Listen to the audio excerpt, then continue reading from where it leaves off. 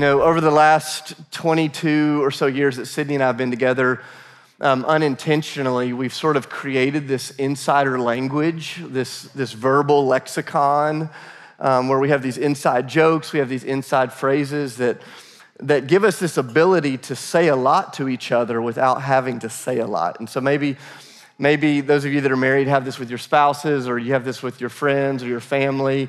These almost verbal shortcuts, these things that you can say that maybe nobody else would understand it. In fact, maybe outsiders would hear you speaking with your loved one and they're like, man, they're so weird, they're so cryptic, like, what are they talking about? But for the person that you're speaking with, there's absolute clarity. And so Sydney and I, we have all of these. I'll just give you one sort of embarrassing example. Right after we started dating, we learned pretty early on that we argue differently, like we engage conflict differently, and we recover from conflict differently. And so Sydney and I would have these moments where we'd argue and then we would forgive one another. And the moment we said, hey, are we good? Like, I'm ready to just go back to normal. I'm like, we said, I forgive you like 9 seconds ago. Like, aren't we perfectly good right now? And what we learned is that I recover emotionally a little different than Sydney. Sydney needs a little bit of time. And the language that she would use is, she's like, I need my 5 minutes. And I learned quickly that 5 minutes is symbolic. It's metaphorical. It's very rarely 5 minutes. She's like, hey, I need my 5 minutes. And so I'm always like, when's the 5 minutes up? Like, you know, like, when can I hold your hand again? Like, when are we good? And she's like, you'll know when you know. And I'm like, that does me no good. And so I'm not exactly sure at what point in our relationship it was, but one day we'd been in an argument. We're driving in the car. She's looking out the window, trying to be as far away from me as she could. And when she was good, she reaches over. I don't know why she did this. She reaches over, and with one finger, she gently and playfully scratched my hand. And by the power of the Spirit, I knew, all right, we're good. Like, we're back to normal, and all is good. And so that became this like little insider way of communicating. We get in an argument, we forgive each other, and then at some point, one of us reaches over and scratches the other person. And super weird. And sometimes, you know, like we'll have a moment of conflict and we don't get to that place of total peace. And I'm driving to work and I'm like, oh, I'm good in my heart. I need to let her know. And I'll literally just text her, hey, love you. Wish I could scratch you. And we'll write notes, hey, scratches. I know what that means. Like, and for an outsider, you'd hear that and it's like, this couple is weird. My kids will find our notes someday after we're dead and they'll need therapy. They're like, Dad wants to scratch you? What is going on? This is freaky. Like, what is going on? Like, what seems cryptic and confusing to an outsider brings clarity, and I would argue even closeness to those that understand what's being communicated.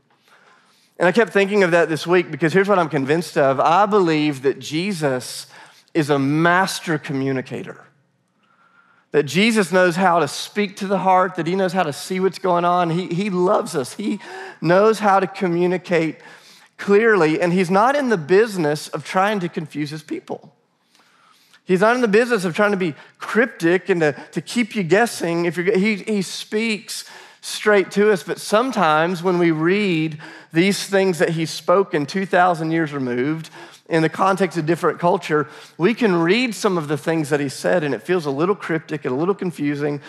And our temptation can be to check out when that happens and to go, hey, let's go to something a little bit easier.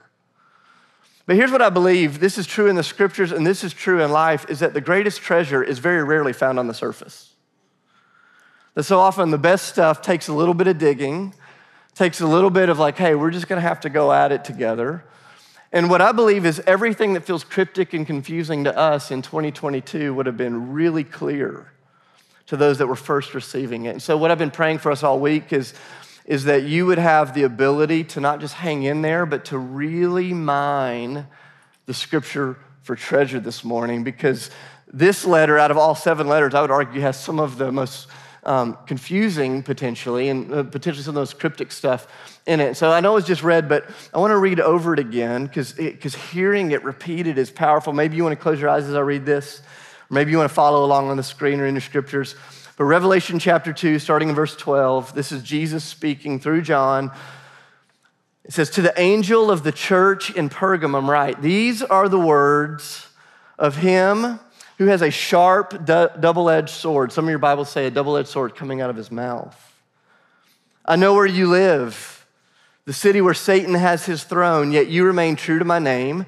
You did not renounce your faith in me, not even in the days of Antipas, my faithful witness, who was put to death in your city where Satan lives. Nevertheless, I have a few things against you. There are some among you who hold to the teaching of Balaam, who taught Balak to entice the Israelites to sin so that they ate food sacrificed to idols and committed sexual immorality. Likewise, you also have those among you who hold to the teaching of the Nicolaitans. So repent, therefore, otherwise I will soon come to you, and I will fight against them with the sword of my mouth. Whoever has ears to hear, let them hear what the Spirit says to the churches. To the one who is victorious, I will give some of the hidden manna. I will also give that person a white stone with a new name written on it, known only to the one who receives it. This is the word of the Lord out of Revelation 2. If we were playing cryptic language church bingo, you would have just filled out your card. Like so many weird things. Satan's throne, Antipas, Balaam, Balak, Nicolaitans, white stones, sexual immorality, new names, hidden manna. And it's like, I would argue that none of you woke up on Monday morning and went, I just want a fresh word of encouragement from the scriptures, and went straight to Revelation 2. Because we're reading in on somebody else's mail, and at first, it's like, what in the world is going on there? And we're tempted to go back to the shallow end of things we easily understand. But Jesus is a master communicator. And I believe underneath the surface of some of this complexity, and I'm not just saying this, I really believe, is one of the most relevant messages to the church in our day. And I want to just challenge you, hey, let's just hang in. Can we just like kind of pinky promise together this morning? Hey, we're going to try to hang in there together, see what the Lord says. And I believe that clarity is going to come as we get a little bit of context. So let's start with a little bit of historical context here. And look back at verse 12. In this verse, Jesus is going to give us a little context. He says, to the angel of the church in Pergamum, write, these are the words of him who has the sharp, double-edged sword. And so Jesus is going to do what he does in every one of his letters. He is going to give us some context right out of the gate. And this context really has three components. Jesus is going to speak to the church. He's going to talk about the city. And then he's going to give a picture of his position as the anointed one, as Christ, over the church in the context of this city. And the order of these things is really important. I want you to notice everything Jesus is getting ready to say to this church, he starts by making it clear that he's speaking to the church. Look back at verse 12. He says, to the church.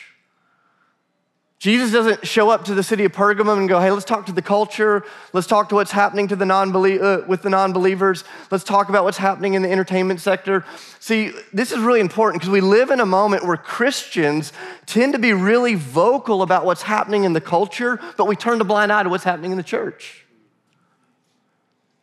And I'm convinced that if Jesus were to show up physically in the city of Nashville to help clean up the city of Nashville, he would not start on Broadway on a Saturday night. He'd start on a church building on Sunday morning. Because revival always begins in the house of God. He goes, let's clean up our house first. Let's talk about those of us who claim to be followers of Jesus first. And so the context for everything he's about to say, you have to hear it through the lens of a loving, risen Jesus speaking to the church that he died for. He loves these people. He loves you.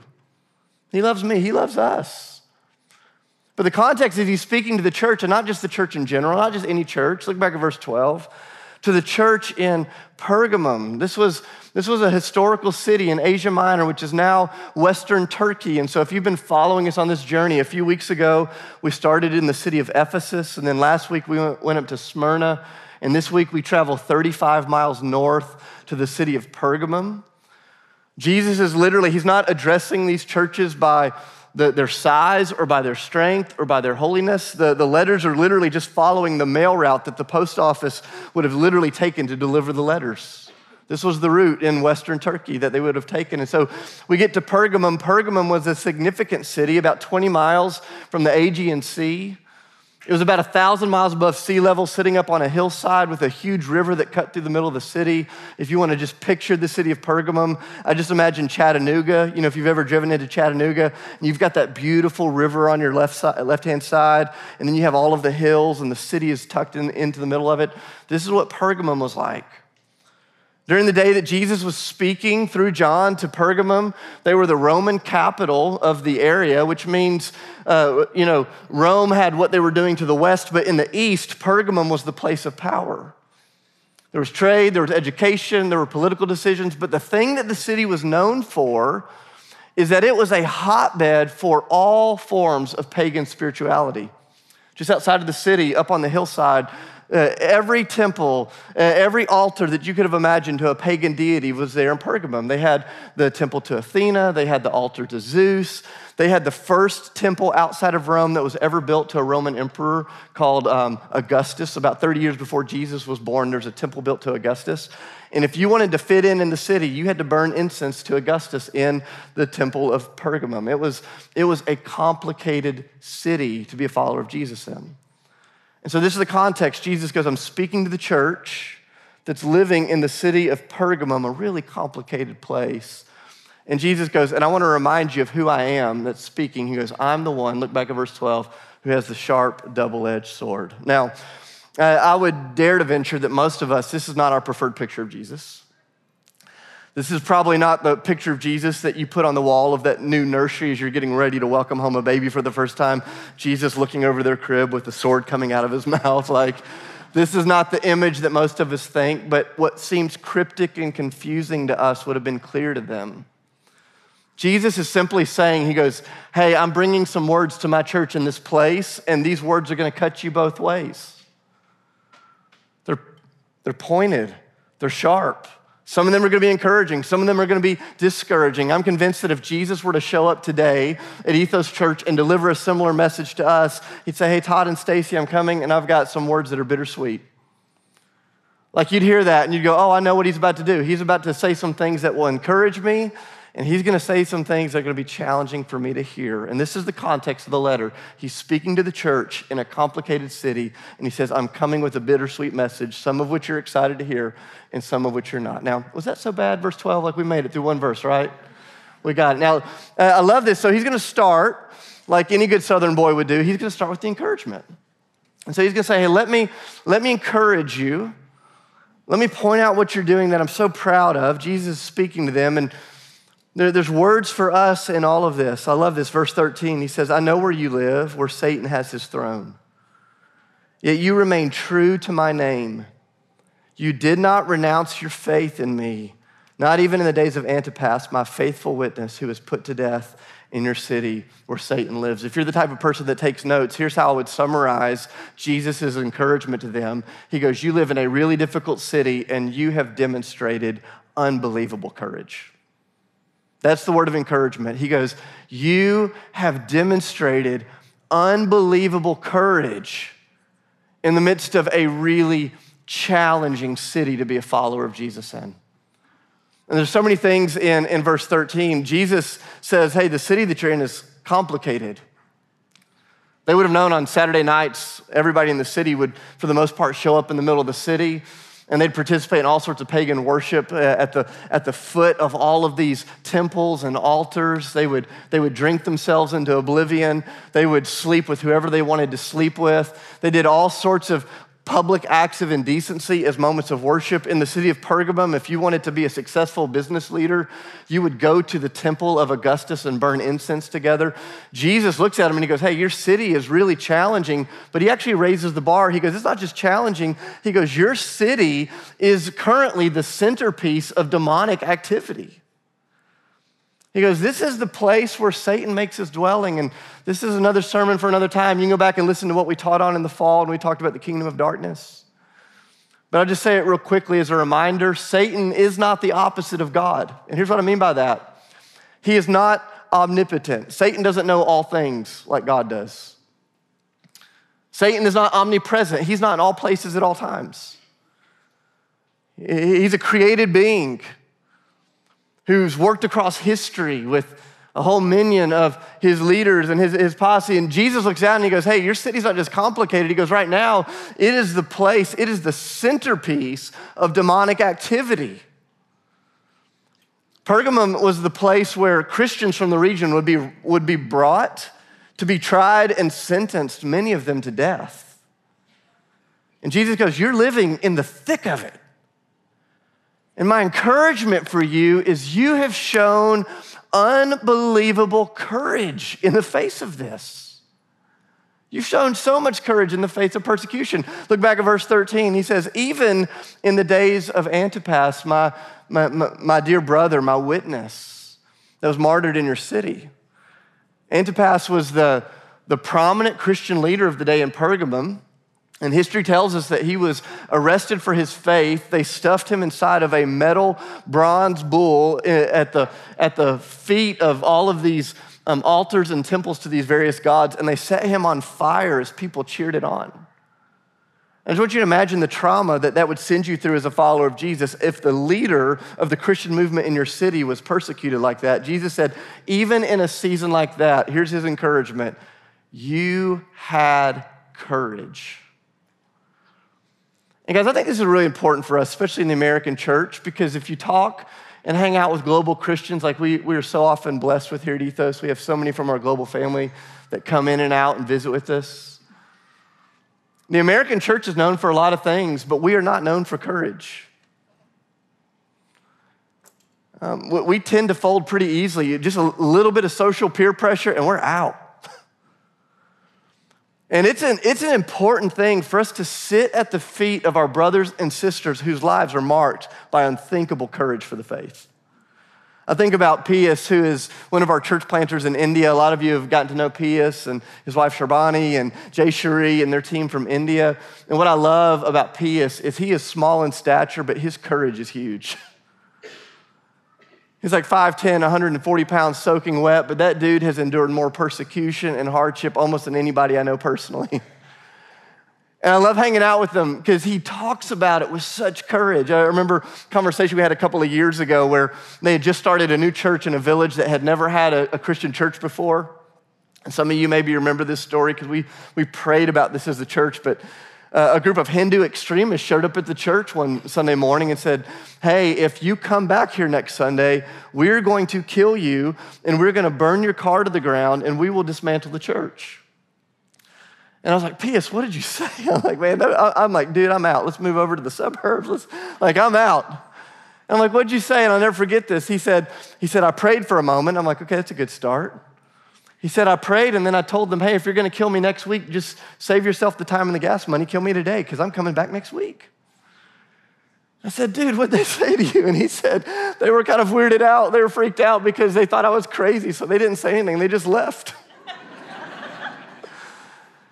And something happens in you when you're around a follower of Jesus that is marked by courage. Guys, without getting into all of this, I really do believe in the days that are coming for us in the American church, we will need to learn how to pick up the mantle of courage again. It's going to require some courage.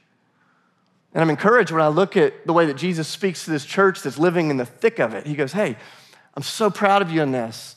He goes, you have been courageous in the face of external challenges. That's the sweet part. He goes, but this sword cuts both ways. He goes, let's get to the challenging words. Look at verse 14 with me. He says, nevertheless, I have a few things against you. There are some among you who hold to the teachings of Balaam, who taught Balak to entice the Israelites to sin, that they ate food sacrificed to idols, and they committed sexual immorality. Likewise, you also have those among you who hold to the teaching of the Nicolaitans. Now, for us, once again, this seems cryptic, it seems confusing, but Jesus is a great communicator. And he's speaking to them. He knew these people. He knew that they understood their Old Testament. He knew that they understood their culture, and Jesus is going to take something from their distant history and something from their recent history to help them understand what it is that they keep compromising on. You know, we hear Balaam and Balak and the Nicolaitans, and we're like, what is going on? But it would be like someone in our day standing up and saying, hey, you hold to the social practices of the Democrats and the economic policy of the Republicans.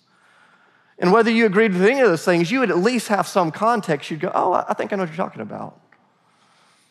See, Balaam and Balak, you go back to the Old Testament, the book of Numbers 22 through 24, there's this unusual story about the way that this guy named Balaam partnered with this king named Balak to lead the people of God away through a variety of things towards idol worship and sexual immorality.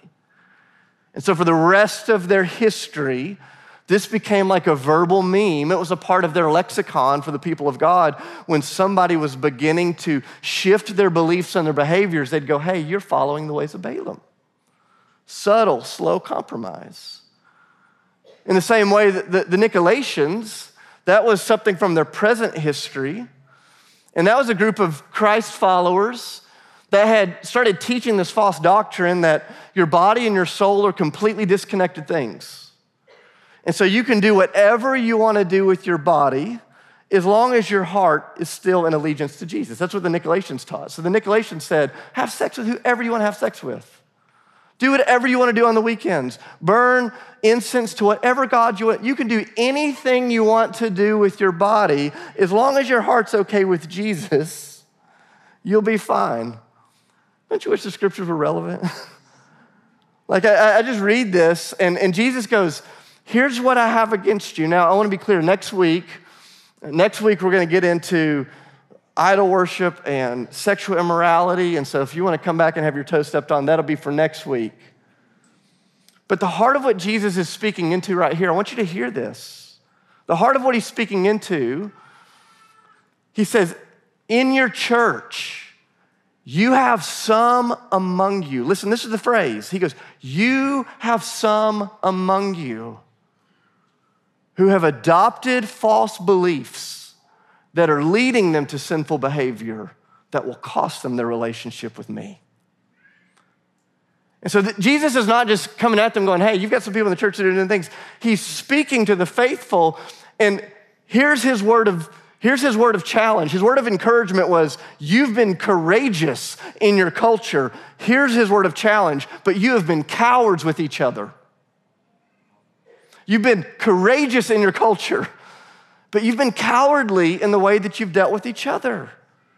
You have people in your midst, in your family, in your house church, in your small group, who have compromised their beliefs, who have compromised their behavior, and you have not loved them enough to call them higher.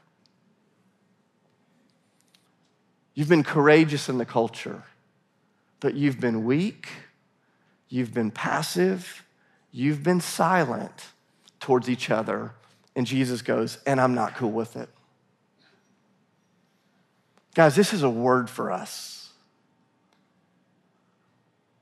We live in a moment where we are so scared of being canceled that we have lost all courage to say the hard things in love. We live in a moment where we are so desperate to be liked. We have lost the backbone to live in such a way that we love one another through hard things. In a church this size, I'm just telling you, in a church this size, guys, there is all kinds of sin going on in here. There are all sorts of things, false beliefs, false behaviors that we've made peace with in ourselves and we've made peace with in one another. And we'll show up at house church and we'll go, I know they're caught in this sexual sin and they're doing this and he's cheating on his taxes and they're doing this. And in the cowardly 2022 way of saying we love each other, we keep our mouths silent. We live in a moment where Christians are bold online, but weak face to face. And Jesus goes, I love the courage you've demonstrated out there. And he goes, oh, if only you do that with each other. He goes, there's some among you that are believing some things and doing some things that will not only ruin their life right now, it will rob them of their eternal future. And he goes, I need you to love them enough to jump in there with grace in community and love to deal with it. Guys, I was so cut to the heart this week as I was reading this passage because I just kept thinking about all of the moments in my life where I've been such a coward. And I'm not preaching this to you. I was the only person in the room this morning, I'd be reading this passage going, Lord, help me with this. I read through this passage and immediately I thought about one of my dear friends who years ago, he had gone through a season of great hardship, pain, and disappointment. And in the middle of all of that, he was trying to make sense of the world and he was wrestling with questions. And I'll never forget this. I was about 20 years old at the time, half my life ago. And I'm telling you, 20 years later, I'm still sitting in the weight of my cowardly nature. He and I are driving down the road and he says, hey, in the midst of everything that's been going on, he says, I've decided, he says, I'm just gonna kind of do away with this book. He says, I'm just gonna let go of the scriptures, and he goes, and I'm just gonna hold on to one thing that I see through the scriptures, and that's love.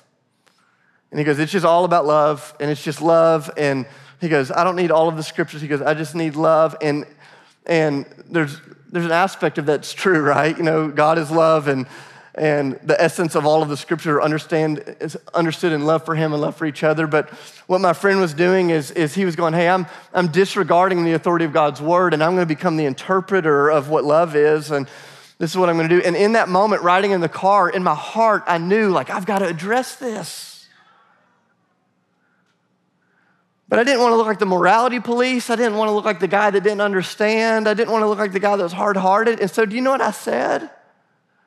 I said nothing.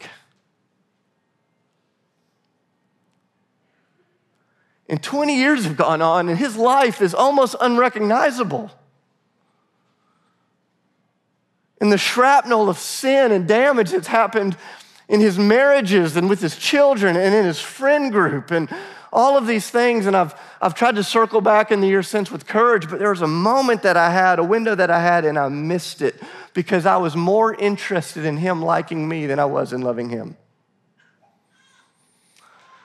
And man, when we need to be liked by everybody, it's hard to love people the way that God's asked us to love them, because sometimes love comes with a word that cuts both ways. It's bittersweet. And I didn't have the courage to do it. I just think about God's words to the prophet Ezekiel. He says, hey, when someone's stuck in sin and I send you to warn them, this is Ezekiel 33. He goes, when I send you to warn them, he goes, if they don't listen to you, he goes, that sin will still cost them. They will die in their sin. He goes, but I will not hold you accountable for that. He goes, but when I send you to someone to warn them in their sin, he goes, when I send you and you don't have the courage to do it,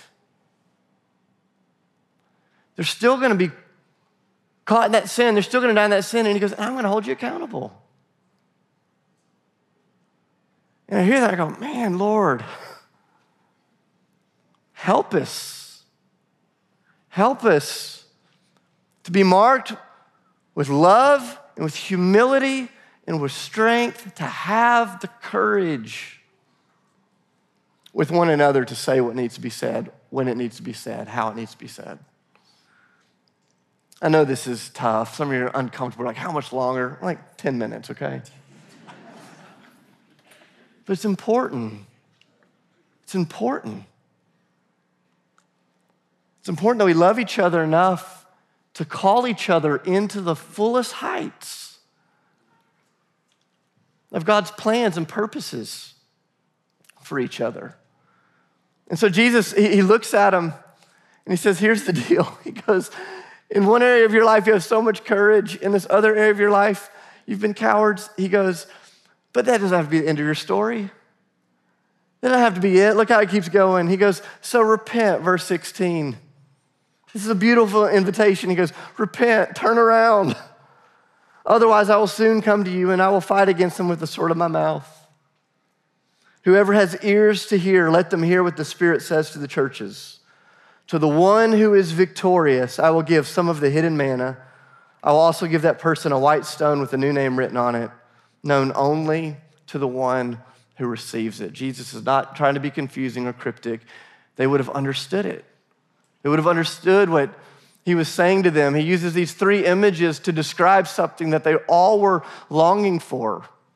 It'd be like if Sydney and I invited you guys to a big meal. We're like, hey, we want you to come to a big special meal at our house sometime later this year. And you're like, well, what meal? And I'm like, I'll give you a few clues for the meal. We're gonna have turkey, we're gonna have dressing, we're gonna have cranberry sauce, we're gonna watch football, and you better wear your stretchy pants. Like, what meal did I just invite you to? Somebody shout it out. Right? Like, like I just give those images and you're like, oh, I know what you're talking about. Jesus uses 3 images they would have known. Secret manna, white stones, new names.